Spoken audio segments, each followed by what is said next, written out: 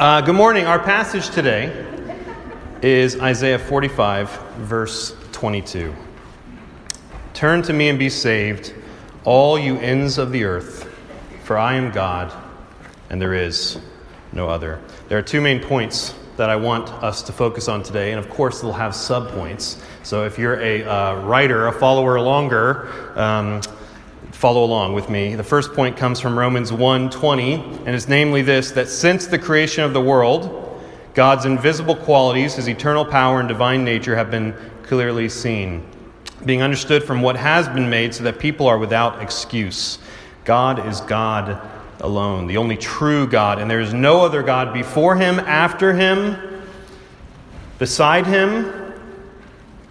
He is God, a God alone. So the first point from the verse is this: how has God been showing humanity this truth from the very beginning of time? This is what we would call general revelation. How has he shown us all that he alone is God and there is no other through his creation, through his acts of creation? The second point I want us to see is how God has chosen to specially show mankind that he alone is God and there is no other through the marvelous redemptive work of his Son, Jesus, which of course we read about in his word, God's word, and through Jesus Christ himself. That's what we call special revelation. Charles Spurgeon is one of my favorite pastors of all time. He's the Prince of Preachers, and I'm always indebted to him. I'm always inspired by him, and so bits and pieces of this outline I've borrowed from him and paraphrased a little bit, so I want to give credit where credit is due. I chose this verse because I think, with the way 2019 has been going for me personally, and probably for all of you, we desperately need the comfort that is found in this one little verse. We need to be reminded that God is God alone and there is no other. And by turning to him alone, we can have peace, comfort, endless, supreme joy in the midst of life's troubles. So with this in mind, let's jump right in. I want to take you back. I want to take you back to the dawn of time, even before that, to time immemorial. Before anything was made or created, there is God. He's the Father, the Son, the Holy Spirit, three persons of one substance, power, eternity, dwelling in perfect union with one another.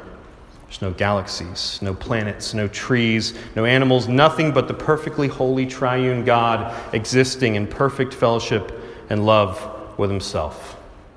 This is hard for us to imagine because here we are in 2019, so far removed from us here on April 7th, that to even begin to fathom what this looked like is impossible. And yet, in eternity past, Father, Son, and Spirit were there. And in the mind of God, in time immemorial, all those eons ago, there was already everything that has been made and will be made in the mind of God. The blueprints for the Milky Way galaxy was already there, along with the Great Barrier Reef and the Grand Canyon and every species of animal and every form of plant life. Every molecule, every mineral, every language, every name, every song, every taste, every feel, every color, all of it was in God's mind. You were there as well, as was I, as was the knowledge of our sin, as was the need that we would have for a Savior, the plan of redemption, the glorious plan, the Lamb slain from the beginning of the world, from before the world.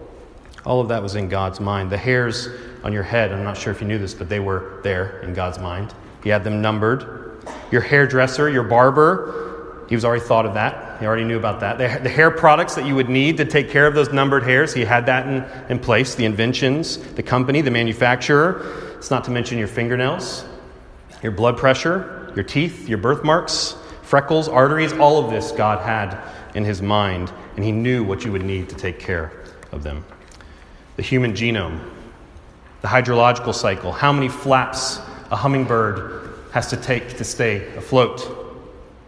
Music, colors, the way our eyes would see it, the way our ears would hear it. Planets, stars, sea creatures so deep underwater that their bodies can withstand the pressure. This is the God who created dinosaurs.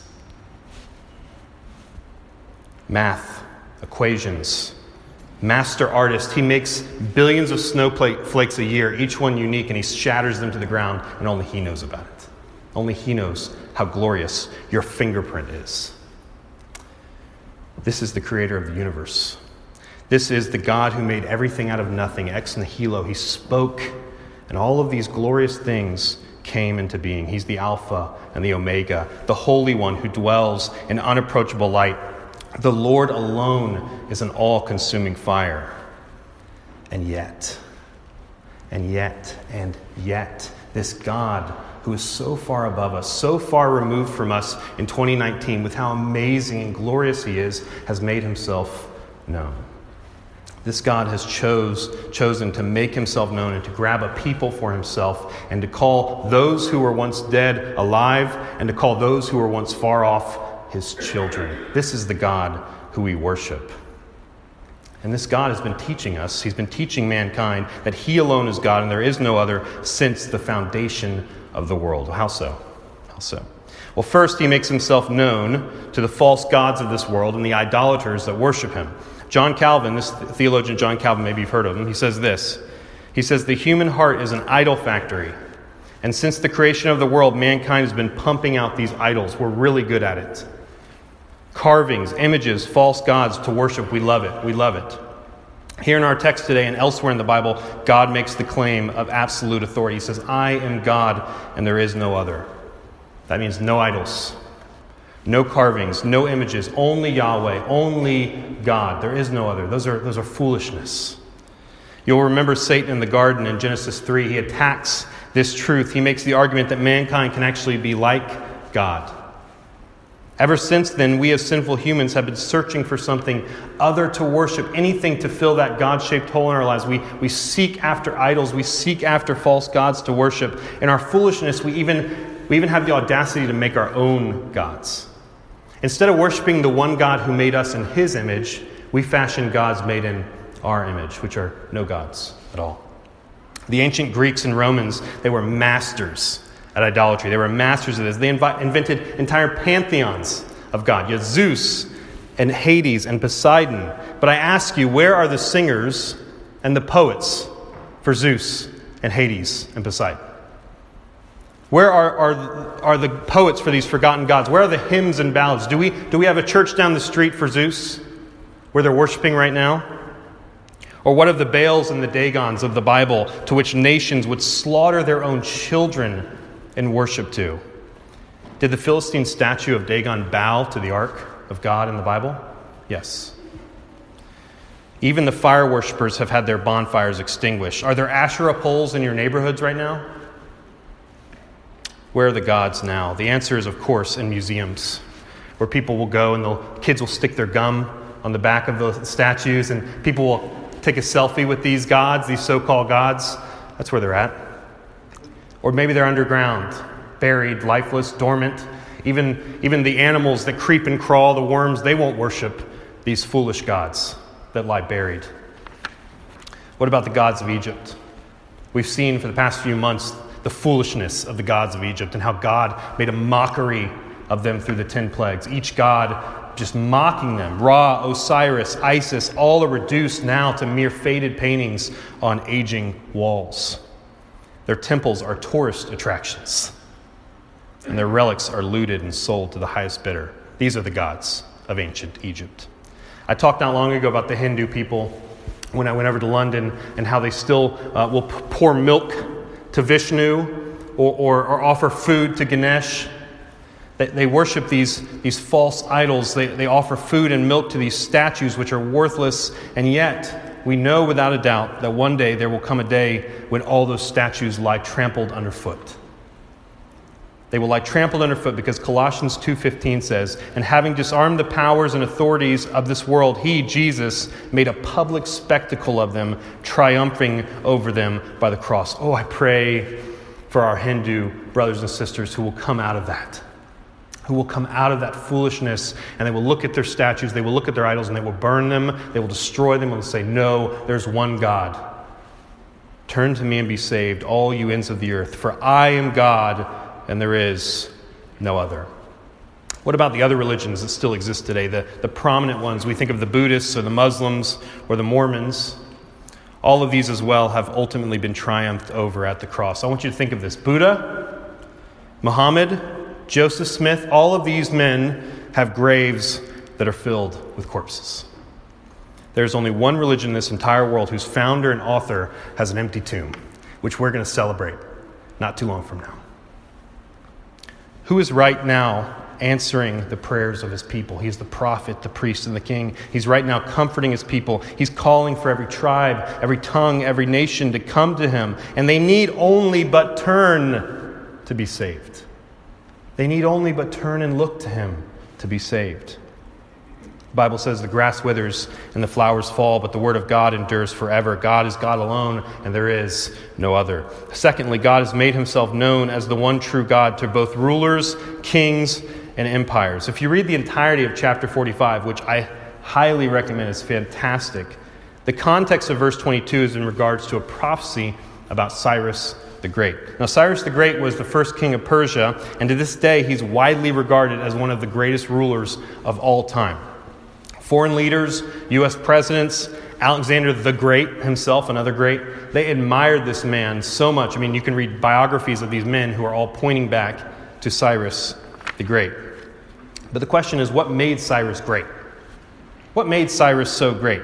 People have asked this question. They look at his projects, they look at his decrees, and they go, well, this made him great, this made him great. And the silliness is that right in front of them is Isaiah 45, 1 through 2. Now listen to what God says made Cyrus great. This is what the Lord says to his anointed, to Cyrus, whose right hand I take hold of, to subdue nations before him and to strip kings of their armor, to open doors before him so that gates will not be shut. I will go before you and will level the mountains. I will break down gates of bronze and cut through bars of iron. And so why is Cyrus the Great? Why is Cyrus great? Because God calls him great. Because God has chosen to call him his anointed one. Now this term, the anointed one, is referred to as David is referred to. King David in the Old Testament is referred to as King David the Great, anointed one. The reason Cyrus is now known as Cyrus the Great is only because the Lord chose to make him great. Well, why does God do this? It's an interesting question. Why does God choose a pagan ruler who does not acknowledge him to save his people? Why would God do something like that? Once again, the answer is found in verses 4 through 5. I will strengthen you, God says, though you have not acknowledged me, so that from the rising of the sun to the place of its setting, now catch this, people may know there is no one besides me. I'm going to strengthen you. You don't acknowledge me. I'm going to empower you. I'm going to make you great so that people will know there's none besides me. People will look at you and they'll look past you and they'll see me. That's what God says. And so God makes Cyrus great, and he uses him to do great things for the Jewish people of the world so that we might know that God alone makes kings and rulers great. Think of Nebuchadnezzar, the proud king of Babylon. In Daniel 4:29, Nebuchadnezzar is walking the roof of the palace. He's looking out at Babylon, admiring how wonderful he is. And he says, is not this great Babylon, which I have built by my mighty power, as a royal residence and for the glory of my majesty? I mean, what a self-obsessed moron this guy is, that you have to walk your palace and go, well, how great am I? I'm just incredible. I'm just a wonderful person. Well, God says in the next part of the story, look, it's a beast. No, it's a wolf. No, it's King Nebuchadnezzar. It's King Nebuchadnezzar. The great Nebuchadnezzar, who once walked his palace, is now reduced to a snarling beast of a man. A voice from heaven pronounces judgment on Nebuchadnezzar, and he says this, until you know that the Most High rules the kingdom of men and gives it to whom he will, you will stay like this. I want you to think of other great rulers, of presidents and CEOs who work at burger joints, and great men who are brought low, who are humbled, of Nero, Hitler, Saddam Hussein, all of them brought low by the Most High God. God rules over the kingdom of men. He works through the kings and the rulers of this age. The psalm says he holds the heart of the king and he directs it like a river, like a stream in his hand. What about the Akkadians, or the Romans, or the Chinese dynasties, or the Mongols, the Ottoman, British Empire? All these wonderful dynasties, all these amazing empires have now fallen, have lost their power. God has brought them low, has humbled them. And now this is the part where we pause and we humble ourselves and we weep for America.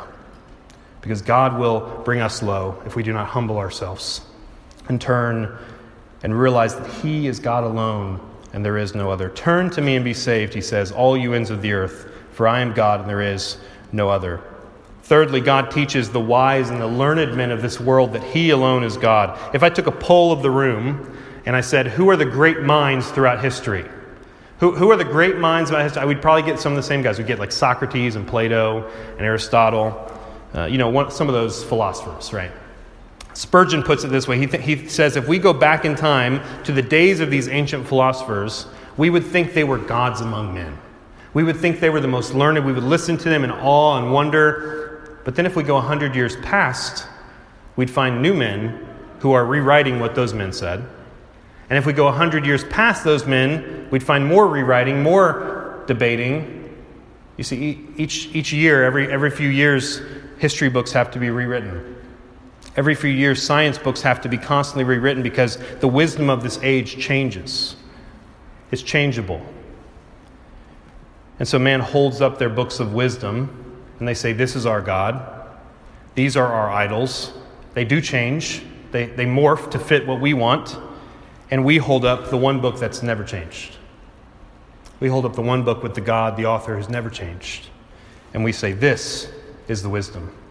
The Word of God, which is sharper than any double-edged sword, it alone has stood the test of time, and the authority is of truth and life and faith and practice. Romans 1:21 through 23 speaks of the wise men of this world. It says, for although they knew God, they did not honor him as God or give thanks to him. But they became futile in their thinking, and their foolish hearts were darkened. Claiming to be wise, they became fools and exchanged the glory of the immortal God for images resembling mortal man and birds and animals and creeping things. They became wise. They became fools in their wisdom. Lastly, God has taught and continues to teach the church, us, his bride, that he alone is God and there is no other. Sadly enough, the chief recipients of God's grace are often the ones that need to be reminded the most. That's true of my own heart. I need to constantly be reminded that he's God, I'm not God, and that he alone knows what he's doing. Prone to wonder, the hymn says, Lord, I feel it. Prone to leave the God I love. I want you to think about Moses on the mountain, and he comes back down, and the people of God are worshiping an idol. That's how quickly, 40 days, and they're already worshiping an idol. So too will it be for many who call themselves Christians on that last day. It's one of the most harrowing verses in the whole Bible. Jesus says, they will come to me and he'll say, away with you, I never knew you. And that's because there are many who call themselves believers and they worship false gods. They worship a God who's not revealed in the Bible. They worship a God of their own making. He alone is God, there is no other. If we do not worship and acknowledge the God that is revealed to us in his holy word, which does not change, then we are making a God in our own image. One of the first lies, once again from Satan, was, did God really say? Did God really say that? And that same lie continues today. You'll hear it from all sorts of people. Well, did God really say that? Is that what the Bible really says? Is that really what God said? How does God remind us? How does God remind us, his children, that he alone is God? Sometimes it's through correction. Sometimes God reminds his bride that he alone is God through correction, through illness, through sufferings, through trials. Samuel Rutherford once said that when he was cast into the cellars of affliction, he remembered that the great king always kept his best wine there. And Charles Spurgeon once said that they who dive in the sea of affliction bring up the rarest pearls. Christian, if you are in a season of hardship, I want you to remember that God is God alone. There is no other. Turn and look to the cross. I want you to see the man of sorrows. He's acquainted with grief. He knows what you're going through. He was stricken in your place.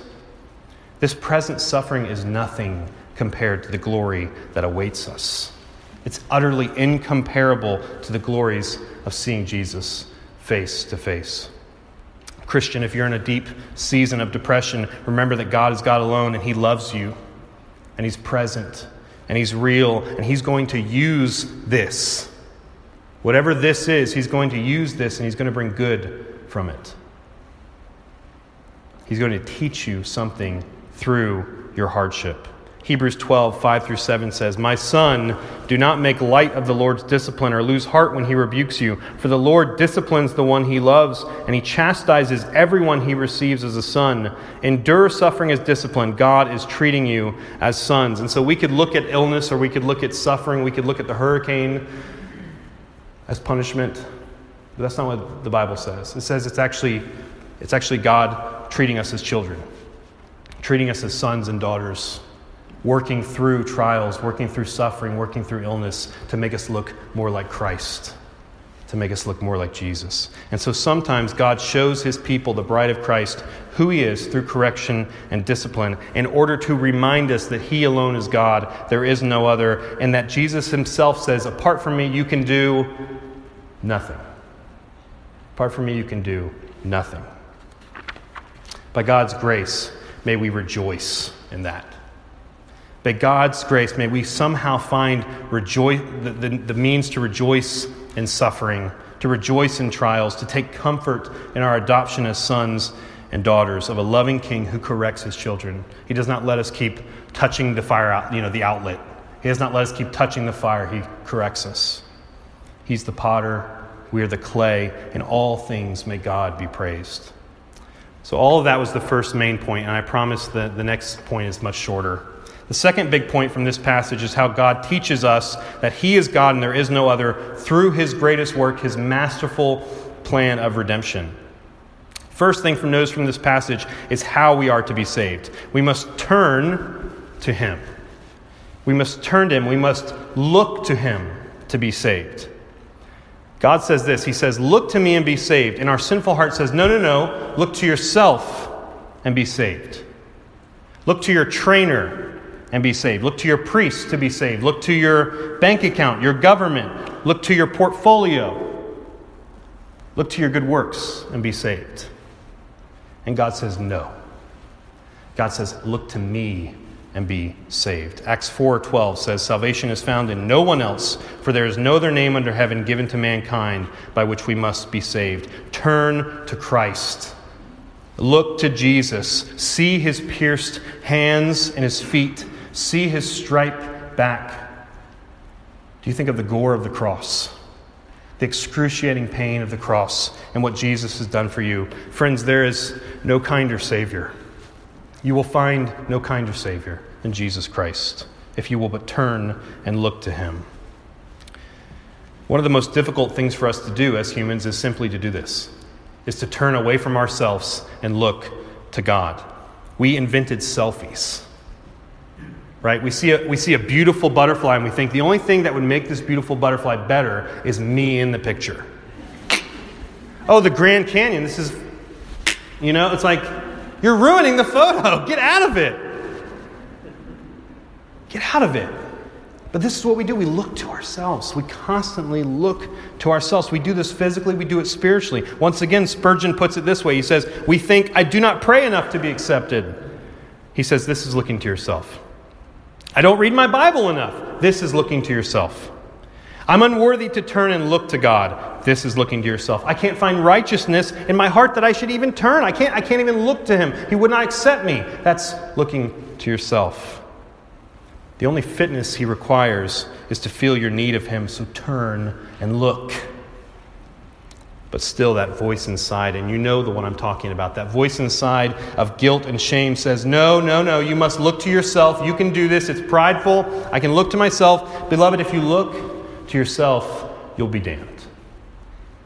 If you look to yourself, if you appear before Christ on your own merits, on your own good works, and you say, I look to myself, I did this, look what I've done, he'll say, away from me, I never knew you. Look to Christ. Turn your eyes upon Jesus, look full in his wonderful face, and the things of this earth will grow strangely dim in the light of his glory and grace. Those who come to Christ, boasting in their own righteousness, will be turned aside. For the healthy don't need a physician. But the sick and the poor and the wretched sinners among us, they joyfully come. They joyfully come. It's why you're here today. Because you came for healing. Because you came to the hospital.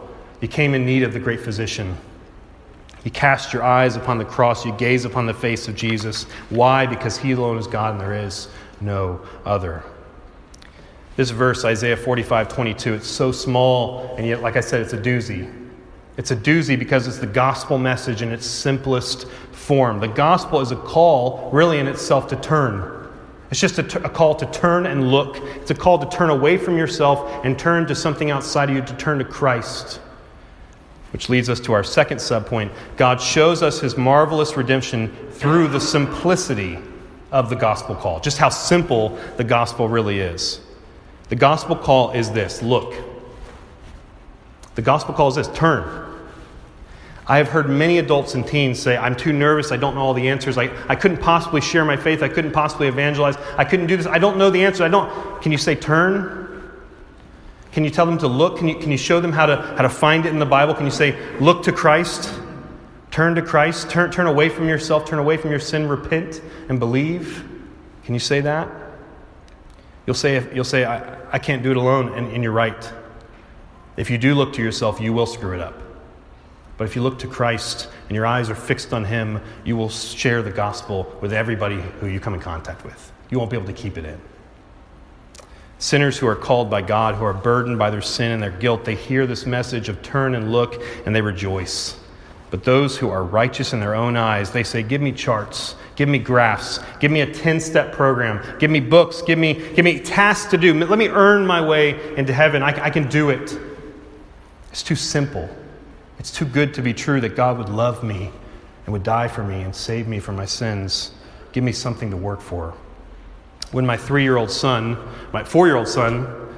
falls and hurts himself, the first thing I do, he has tears in his eyes and he can't see anything. And I go, turn to daddy, look to me, look to daddy. And he goes, he's freaking out. And I go, turn to daddy, because I have my grip on him.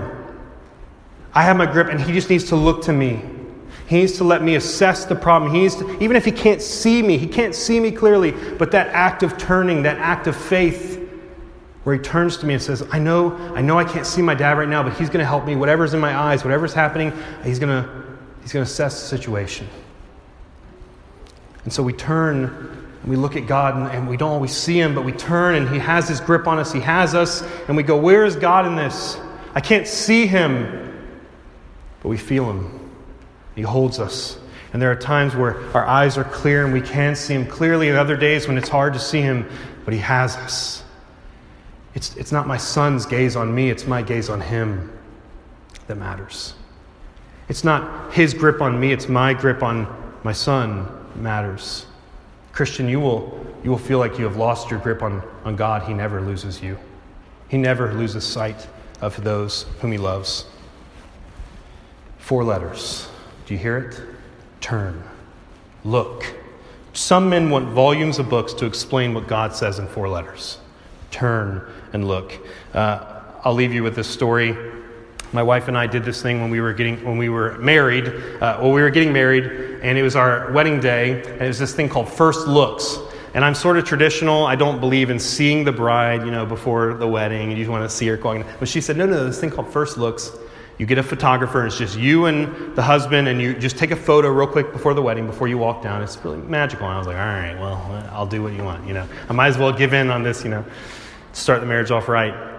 And so I'm sitting there, and I'm staring at the photographer right in front of me, and I know Ashley's supposed to walk down and meet me, and I'm looking at the photographer's face, and all of a sudden she goes, and she starts smiling because she's seeing Ashley, and I go, what's she looking at? What's she seeing? And I'm waiting, I'm in anticipation, I just can't stop, I'm shaking, I'm so nervous, if you've been there, and she goes, turn, look. And I turn, and I see the most beautiful thing I've ever seen. And I'm so thankful for that first look. I'm thankful for the photographer. I built up that expectation, I built up that joy, and she says, look. Turn. That's us. That's what the Holy Spirit does. He looks at us like the photographer. He says, if you would turn and look. Turn and look, because right behind you, it's the most glorious thing you'll ever see. Jesus Christ himself is the most glorious thing you'll ever see in this life.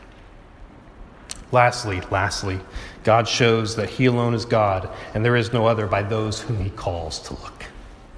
Do you think it odd in the Bible that God calls Cyrus the Great? Do you think it's odd in the Bible that God calls a prostitute named Rahab? Do you think it odd in the Bible that he has a shepherd boy kill a giant or a virgin give birth to the king of this world? Do you think it odd that a murderer named Saul would be the missionary to the Gentiles? Does that seem odd to you? All throughout Scripture, God specifically calls the weak and the foolishness of this world, the foolish people, the things that the world would never look at. Fishermen for your disciples? What are you doing? A tax collector? What's happening? God calls the foolish things of this world, and he says, no, these are my people. They're going to turn, and they're going to look, and they're going to be saved. And now here he calls all people, all colors, all creeds, all types, all languages, all people, all the ends of the earth. He says, turn and look and be saved, and know that I alone am God. In-laws, outlaws, fast, slow, all the ends of the earth. That's why the gospel is good news. That's why it's such good news. It's good news for the remotest tribe in Africa. It's good news for the homeschool family down the street. It's good news for boys and girls and old and young. It's good news. For some, it's actually horrible news. The Jew would have heard this and would have thought, surely Isaiah meant only the Jews should turn and look. But God says all the ends of the earth. Some people will say, well, surely God only meant Americans or Republicans or Democrats should look. And no, all the ends of the earth. All the ends of the earth should turn and look and be saved. We know that one day this will happen. We know that all the ends of the earth will indeed turn and look. Romans 14:11 says, it is written. And he says it is written because whatever's written is true. It is written, as surely as I live, says the Lord, every knee will bow before me, every tongue will acknowledge God. There is coming a day when every knee will bow and every tongue will confess, either willingly in reverence or forcibly in judgment. Every knee will bow.